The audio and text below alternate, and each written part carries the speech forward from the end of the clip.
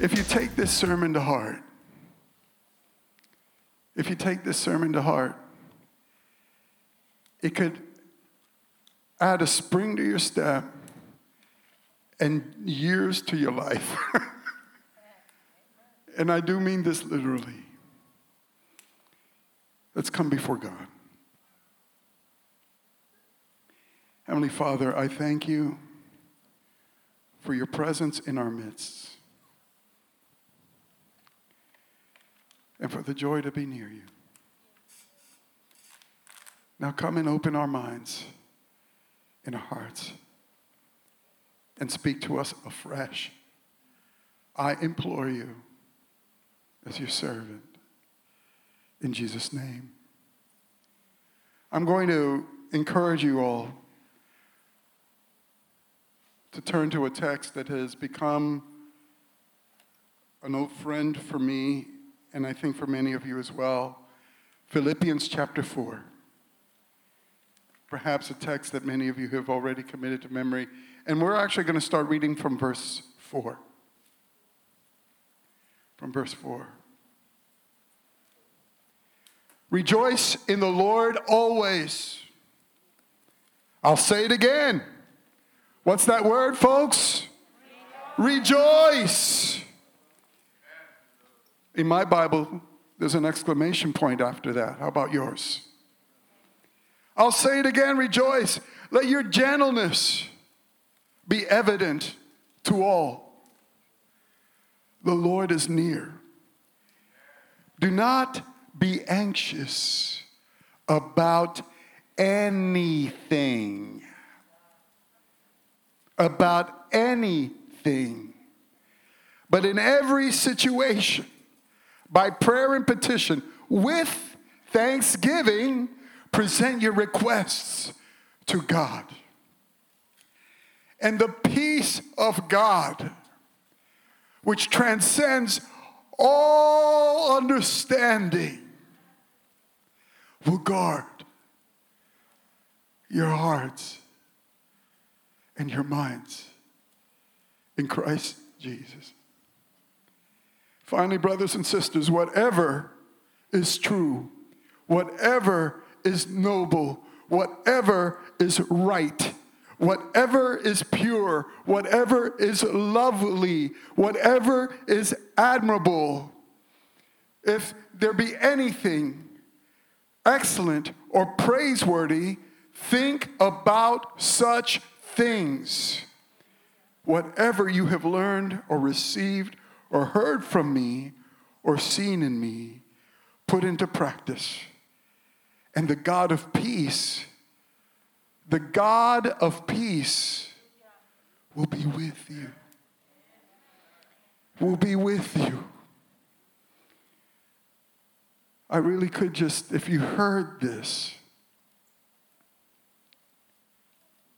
and if it made its way into your soul, I could just close our Bibles and we could just go off and have coffee. But I'm not going to let you off. The Holy Spirit's not going to let you off that easy. I don't think it's a shock to say this. The last 6 months have been hard. They have been hard. People, am I shocking anybody? This has been a hard season. As a body, as a planet, really, we've faced a global pandemic that has closed schools, that closed churches.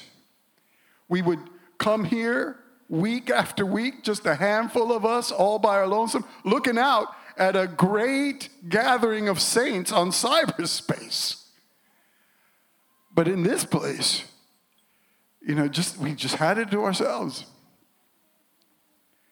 because of a global pandemic. And we've seen images of cities on fire, convulsed by racial unrest. Even now, with schools attempting to reopen after being closed for months, over the pandemic, Marina and I have witnessed experienced teachers, private school teachers, public school teachers, more than one, literally burst into tears in prep Zoom calls over the unspeakable pressure of what it requires. It's a big job. It's a big lift to reopen schools that have been closed for months.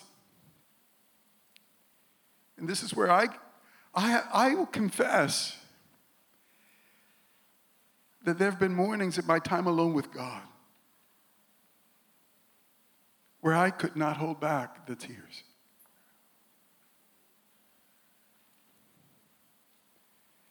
Something tells me I'm not alone here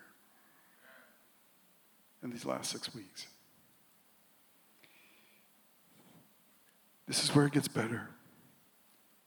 Throughout this time, I've heard Pastor Roberto at one time or another draw from this passage of Scripture, seasoning his sermons with one portion or another of this word. Do not be anxious for anything. Rejoice. Rejoice in the Lord always. The peace of God, which transcends all understanding, will guard you. And in this season, the Holy Spirit moved me to finally commit this text to memory. Turn it into a breath prayer.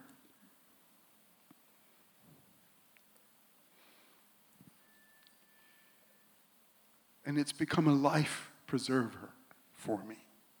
For most of you, I'm sure, this sermon is going to serve as a glorified reminder. A little bit like what happened just a minute ago as we went through this text.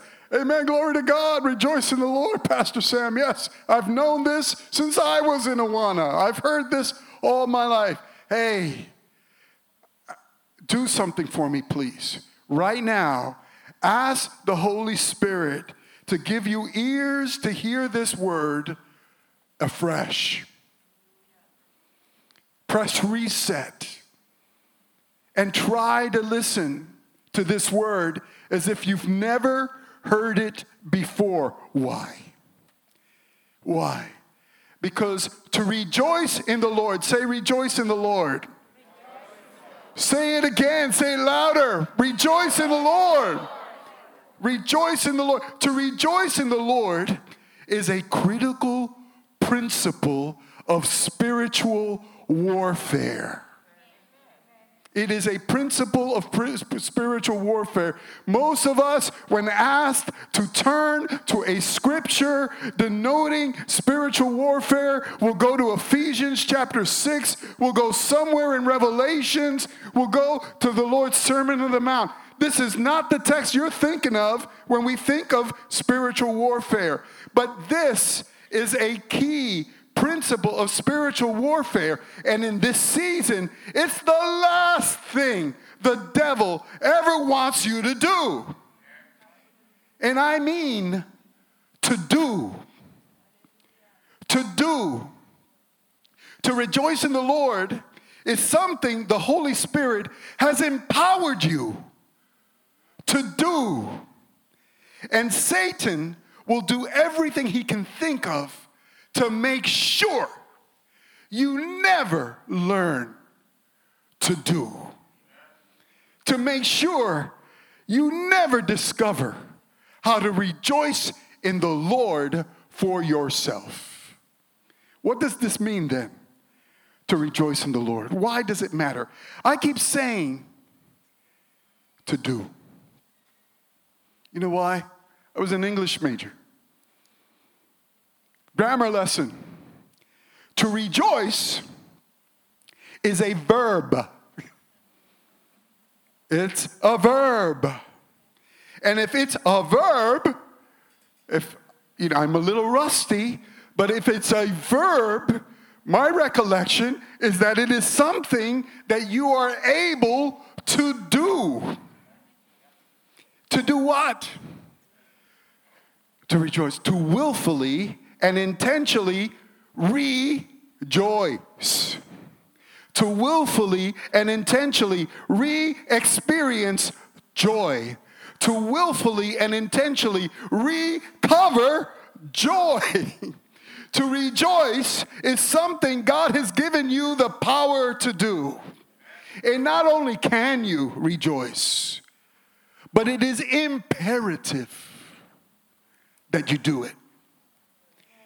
There's an urgency in Scripture to be intentional about rejoicing, to be aware of it, to be vigilant of it. Do you hear the urgency in this word?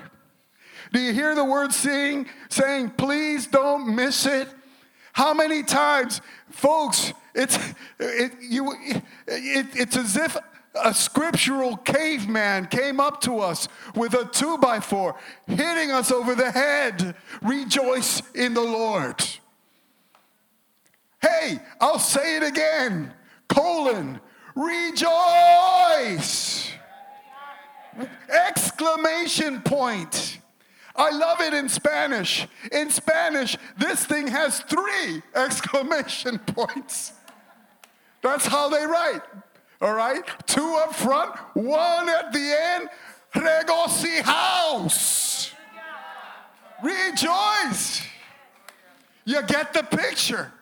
It's all over this letter. In the first chapter, Paul writes, you'll get this. In the first chapter, you hear him saying, Christ is preached. And because of this, I rejoice. Yes, and I'll continue to rejoice. In chapter 2, verse 17, he says, I'm glad and rejoice with all of you, so that you too should be glad and rejoice. That's chapter 2 of Philippians. In the previous chapter 3, he begins that chapter, verse 1, with this. Further, brothers and sisters. Sounds, this is one letter. There you go. Further, brothers and sisters. What? Rejoice in the Lord. And then he goes further. He says, it's no trouble for me. No skin off my nose. No burden for me to write the same things to you again. To write it to you over and again, because it is a safeguard for you. It is a fortress for you. It is a weapon for you. It is a shield for you. It is a strategy of battle for you. What is this thing? To rejoice in the Lord. I'll tell you what it isn't. And already you may have guessed.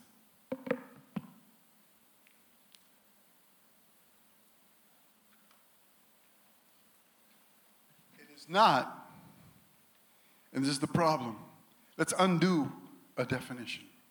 It's not a fleeting emotion. What we usually think of when we think of joy. It's not just a sense of being happy. A response. And that's wonderful, that's fine. A response to a moment of bliss. Praise the Lord. Or of triumph.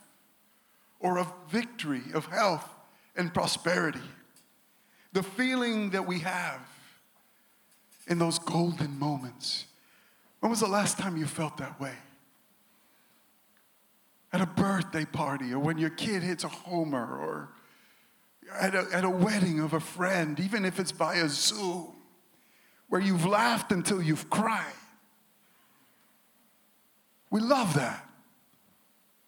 But somehow, to rejoice in the Lord is to recover that feeling in moments of uncertainty, in moments of trial, in moments of anguish, in moments of peril and danger. The word says, rejoice in the Lord always. To rejoice in the Lord. Here's Pastor Sam's annotated commentary and definition. To rejoice in the Lord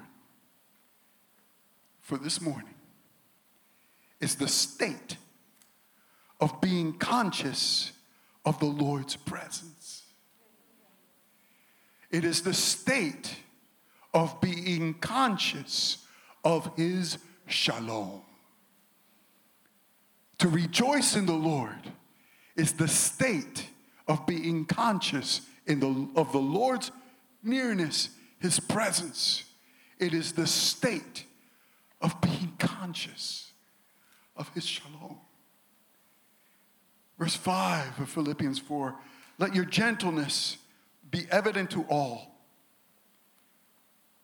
People of God, the Lord is near. How do you feel when you know that? How do you feel when you're aware of that? What goes through your heart and through your mind when you know that the Lord is near with his eyes of fire, with demons falling at his feet, trembling, with his voice of many waters declaring his holy name, I am. As demons tremble, as angels hide their eyes, I am. I am here. I am. I am. I am your shepherd. I am. I am your healer. I am. I am your comforter. I am. I am the triumph over death. I am. I am your protector against devils and hell and all works of darkness. I am the light that illuminates any darkness. I am the hand that pulls you out of the water. I am the one who accompanied you in the fire. I am here, says the Lord your God. How does that make you feel? What does that do to your heart? To rejoice in the Lord is to recover the consciousness that God is with you. And if God is with you, who can be against you? The joy of the Lord, declares Nehemiah, is your strength. Do you see why the joy of the Lord, why your capacity to rejoice in the Lord is such a huge target of the enemy? The enemy knows that if he neutralizes your joy, if he cancels out your consciousness that the Lord is near you, he's more than halfway to knocking you out of the scene. He knows this. Newsflash. Beautiful saints of God, it's entirely possible that you can go on obeying the Lord.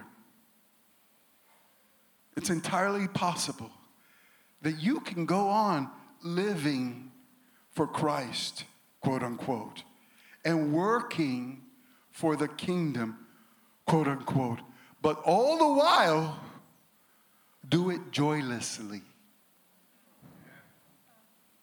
Joylessly. You know folk like that? What does that mean? For that to happen, think about this. That means that along the way, you've lost a consciousness that the Lord is near you. How could you be joyless And at the same time, envision the risen Christ sitting next to you with his arm around you. I don't think that's possible. Along the way, you lost. This isn't a judgment. This is a diagnosis. We're going to fix this morning in Jesus' name. But along the way, you've lost the consciousness that the Lord is near you, that he is with you, that he is for you, that he's in your corner, protecting you, making a way for you. So you can profess Christ and his power, but all the while you're on edge, right? Or on your own. And because in your heart you're on your own, you can never relax. You can never, you can't afford to breathe easy. You're always, right? A guitar string. And what this does, it deepens your loneliness. And then it deepens your joylessness, creating a downward spiral of joylessness until you crash. Until you crash. Which is where all downward spirals end up. Let your gentleness be evident to all. The Lord is near. Let your gentleness be evident to all. You want to know something? You can't hide this. It may be in your heart and invisible, but the joy or joylessness within you is evident. It's evident. How does this chapter begin? Verse 2, Paul writes, I plead with Euodia, and I plead with Syntyche to be of the same mind in the Lord. All right, let's revisit Philippi. This chapter, and perhaps much of this letter, have been inspired by a couple of ladies having a doozy of a church fight. A doozy. Over what? No one remembers. Nobody cares. But what we do know about these saints, what we do know is that there's no question, think of this, there's no question that these ladies work arduously for the kingdom. They're gifted. They're valuable. No less than the Apostle Paul writes, these women contended at my side at the cause of the gospel. But they're joyless. And they're in trouble. So they're being told to rejoice by a guy in jail. They're being told to rejoice by someone writing from prison. You know why? You see this contrast? You see this contrast? Even in jail, Paul exuded the joy of the Lord. To rejoice in the Lord doesn't depend on your circumstances. To rejoice in the Lord doesn't depend on the 360 around you. Even in jail, Paul exuded joy. People came to him not to console him, but to rub off on his joy. To rub off on this thing that he had in abundance. You know, from jail, he's encouraging others. How does he do that?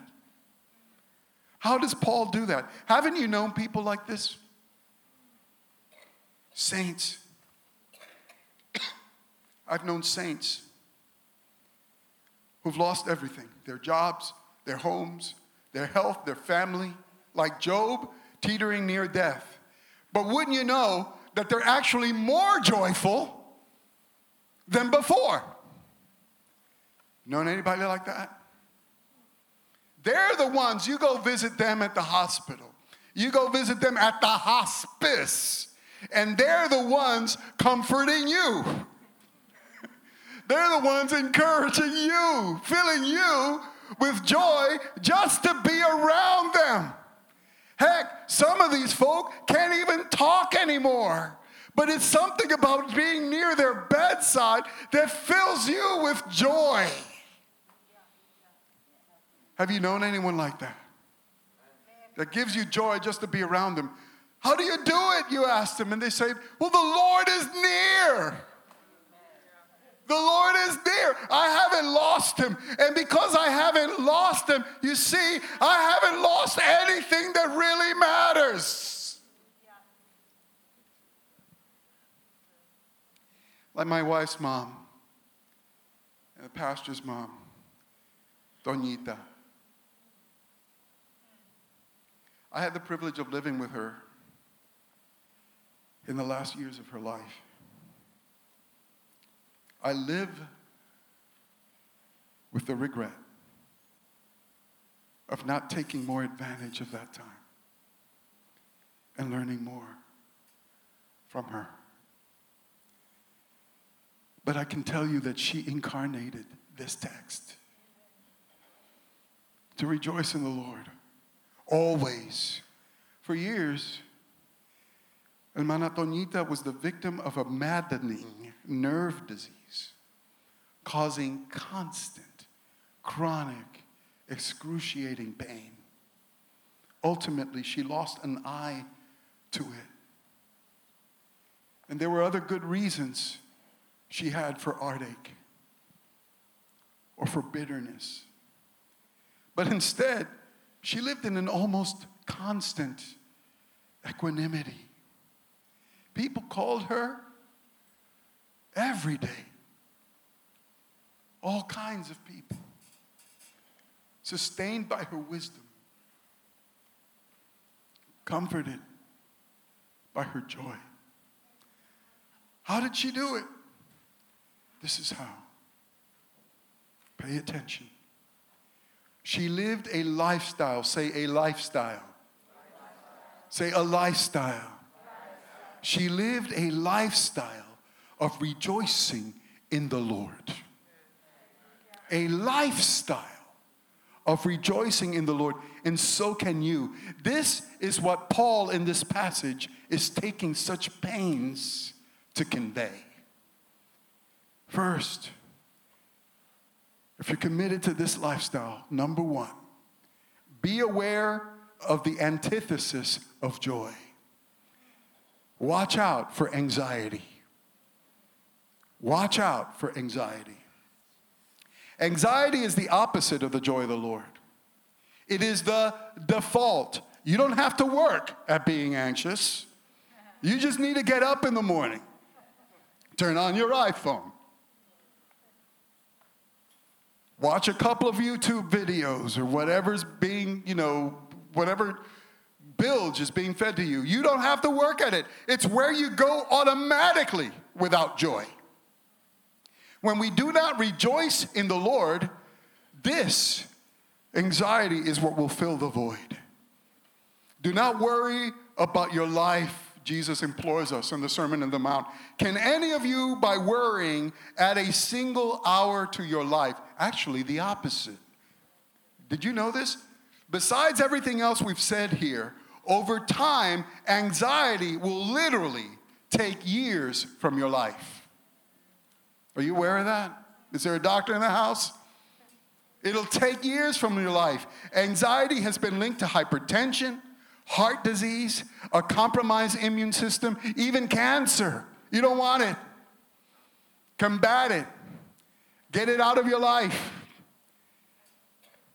Mind if I share a recent testimony? Last week, I had a conversation with my sister, Rachel, who has battled Crohn's disease. Y'all familiar with this? It's a chronic, painful abdominal disease most of her life.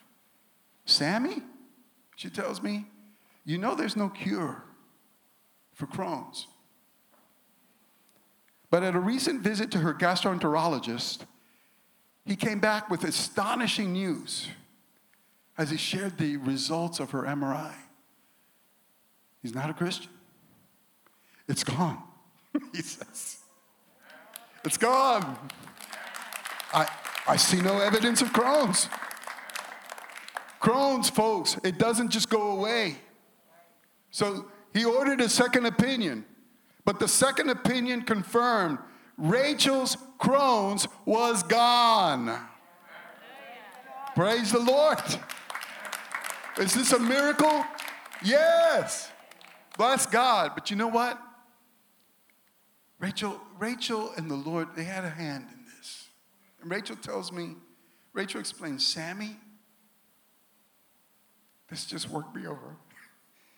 I just decided to stop worrying. I just decided to stop worrying and to trust the Lord.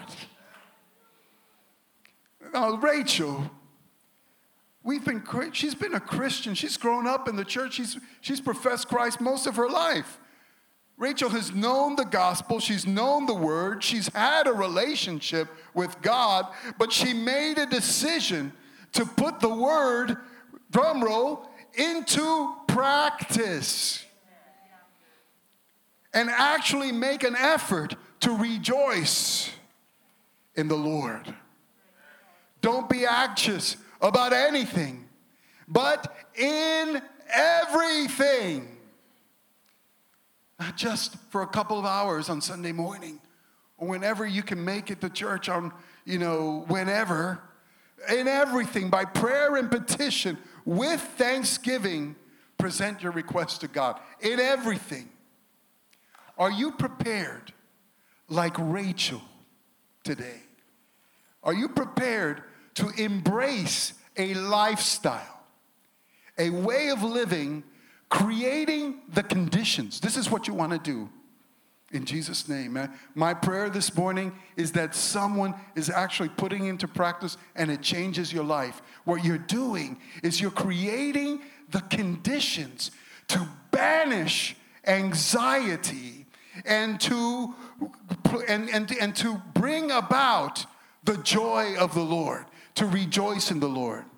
Not a thing that we do when we're stirred to do this from time to time.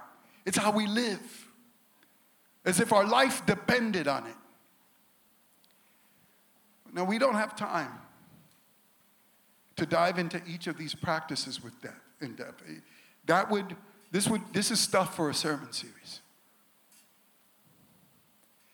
But I don't need to. This is just a cursory reminder of things, praise God, you already know how to do. You already know you ought to do. You know how to do these things. You know you ought to do these things. People of God, I'm telling you, in September of 2020, if you don't have a regular practice of prayer, of petition, and of thanksgiving, this is the time to start. This is the time to get busy doing this, if we ever had one. By prayer and petition, present your request to God. Let's just look at this a little bit. Paul distinguishes, you've noticed, these words are there for a reason. He distinguishes between prayer and petitions. And it's a distinction with a difference. The word for that phrase, by prayer, proseike, almost exclusively refers to the human dialogue, the human communication with God, and everything that involves. It encompasses all that transpires when created beings have access to their Creator. If to rejoice in the Lord is to be mindful that the Lord is near, through proseike, through prayer, we draw near to God. So, Pastor Sam, I've lost the consciousness That feeling that you say, I know that the Lord is near. Half the time, but I don't sense it. I don't feel that he's near. Well, fine. Take some time apart for some proseuche of your own. Draw near to him. This encompasses all that we do in prayer through worship, through praise, as we were doing a moment ago. Did you feel? How many of y'all felt something in this place? Felt something. Felt something in this house a moment ago as we were praying, as the worship team was praising the Lord. You know why? When we worship, we praise God for being God. But something legal happens. We remind ourselves, and not only ourselves, we remind the devil. We remind the enemy of our souls who he is, his grandeur, his victory over death and hell, his sovereignty over all that ever was and ever will be. And you go on in the chamber room of prayer into confession. Don't be afraid of that word. It's a beautiful thing. It's a gift of God, because through confession, we admit what you already know. We admit our fallenness. And it's a place where we take the shower of God. We rid ourselves of sin and of everything that comes between us and a holy God. Praise God for the blood of Jesus Christ. With the blood of Jesus Christ, it gives us access to his mercy seat. It ushers us into the presence of a holy God. You're in. You're in the room. The angels have ushered you into the throne room. They're pointing the way to the mercy seat. Come right in. And once you're there, you ask. We ask. Paul uses a distinct word for petition. Petition, deesis. This is the kind of request of someone makes of his sovereign or his king or his God. It's the word they use for someone with the authority to hear his cause and grant his request. But this is a king that knows you. A king who knows you, a king who knows your requests and loves you. You're not an orphan. We're not orphans. We're not orphans. Present your requests. Come before him. Intercede for those you love. Empty out your heart of your burdens. Come and lay them before the feet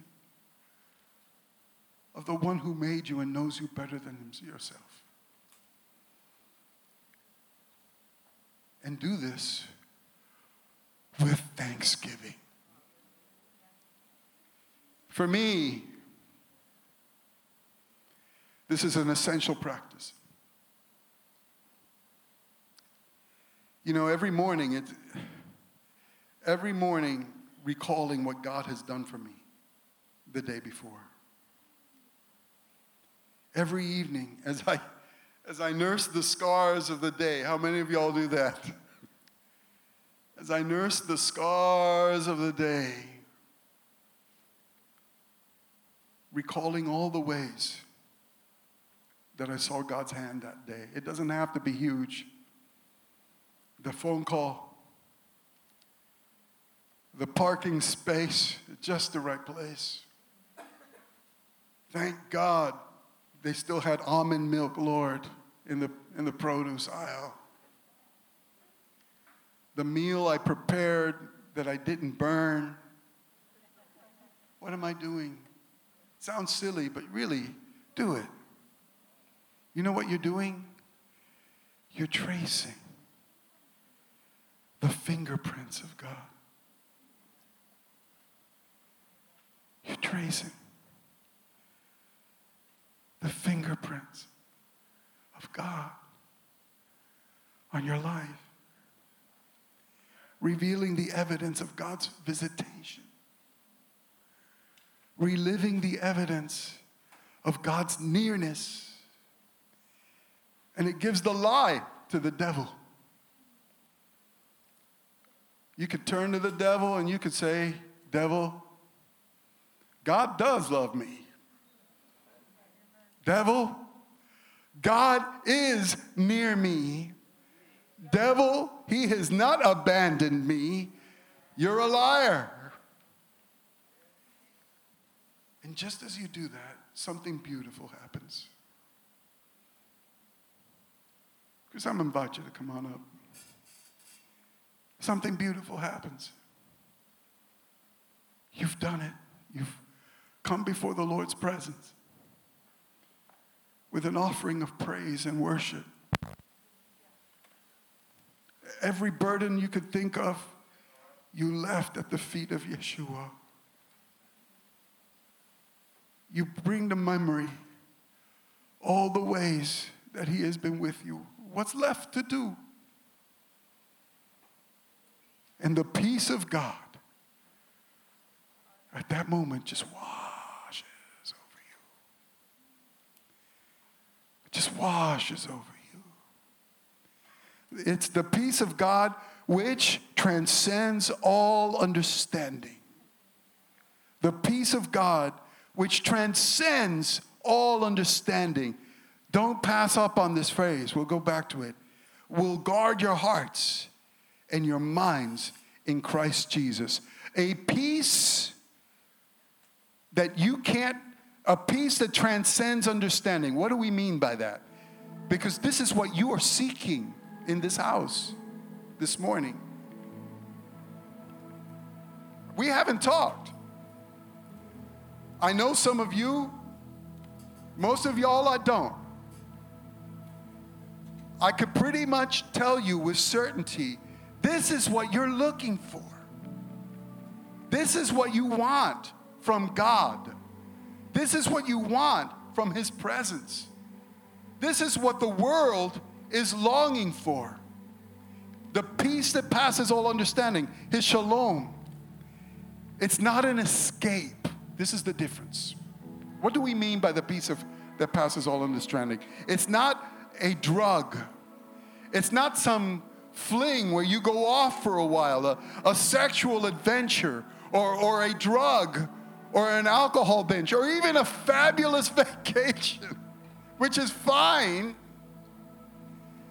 But when you come back, when you come out of your escape, when you come down from it and open your eyes, there's your world again, huh? There are your problems where you left them, maybe worse than you left them.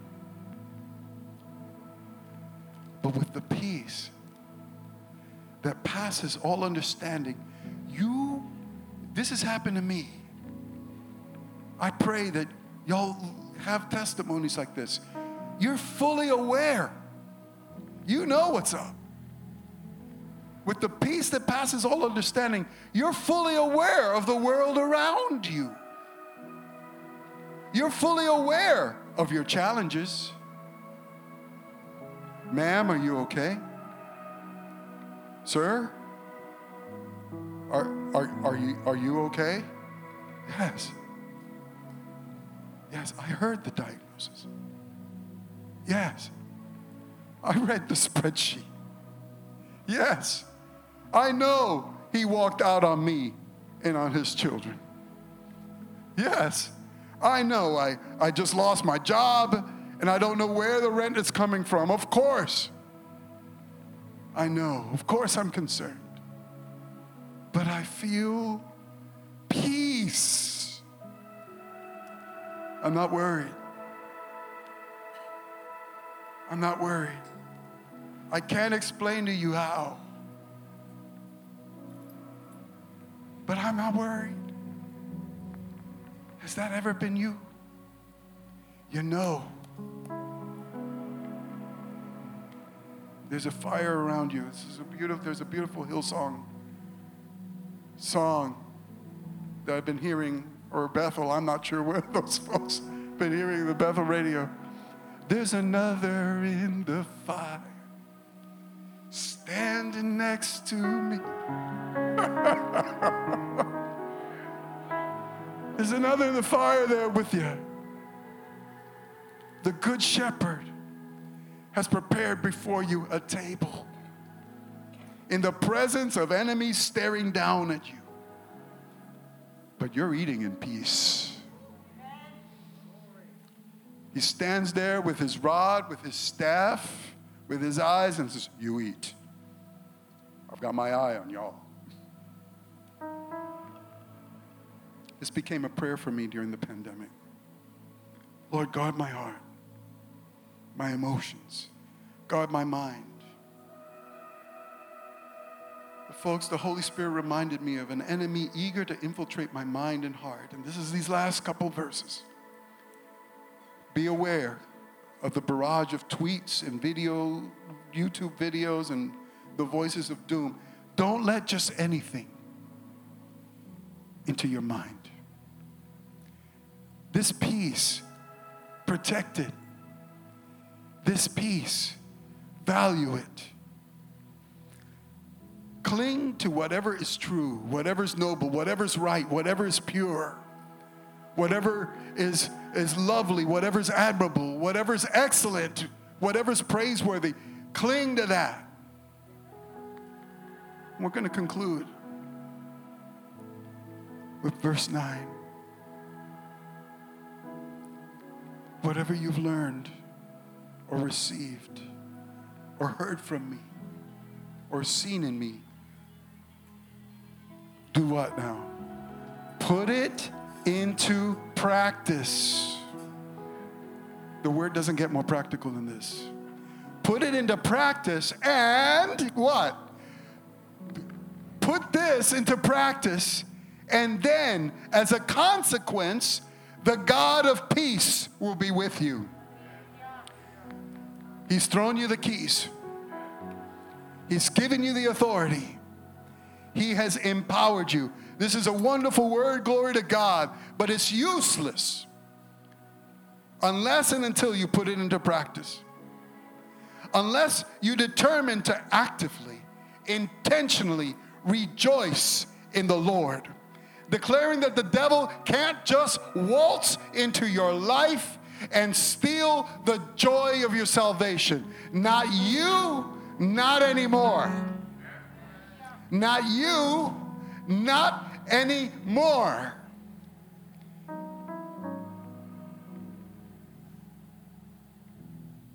But you got to do it. Bow your heads for a moment.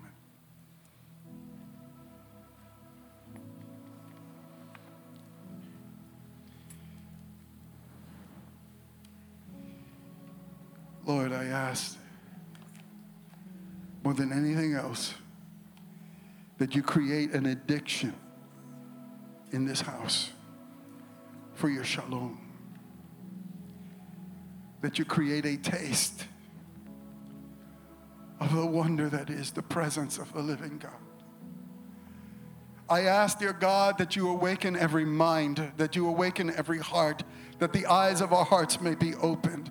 I ask, dear Lord Jesus, that as you did for the servant of Elisha, that you may open eyes in this sanctuary now, that they may see your nearness, that they may see the chariots of fire of the angels on the hills, that they may see the Lord with the living God, just as John saw him in the Revelation at Patmos, that they may see the God with eyes of fire and with a voice of many waters and ruling all authority, and he claims you as your own.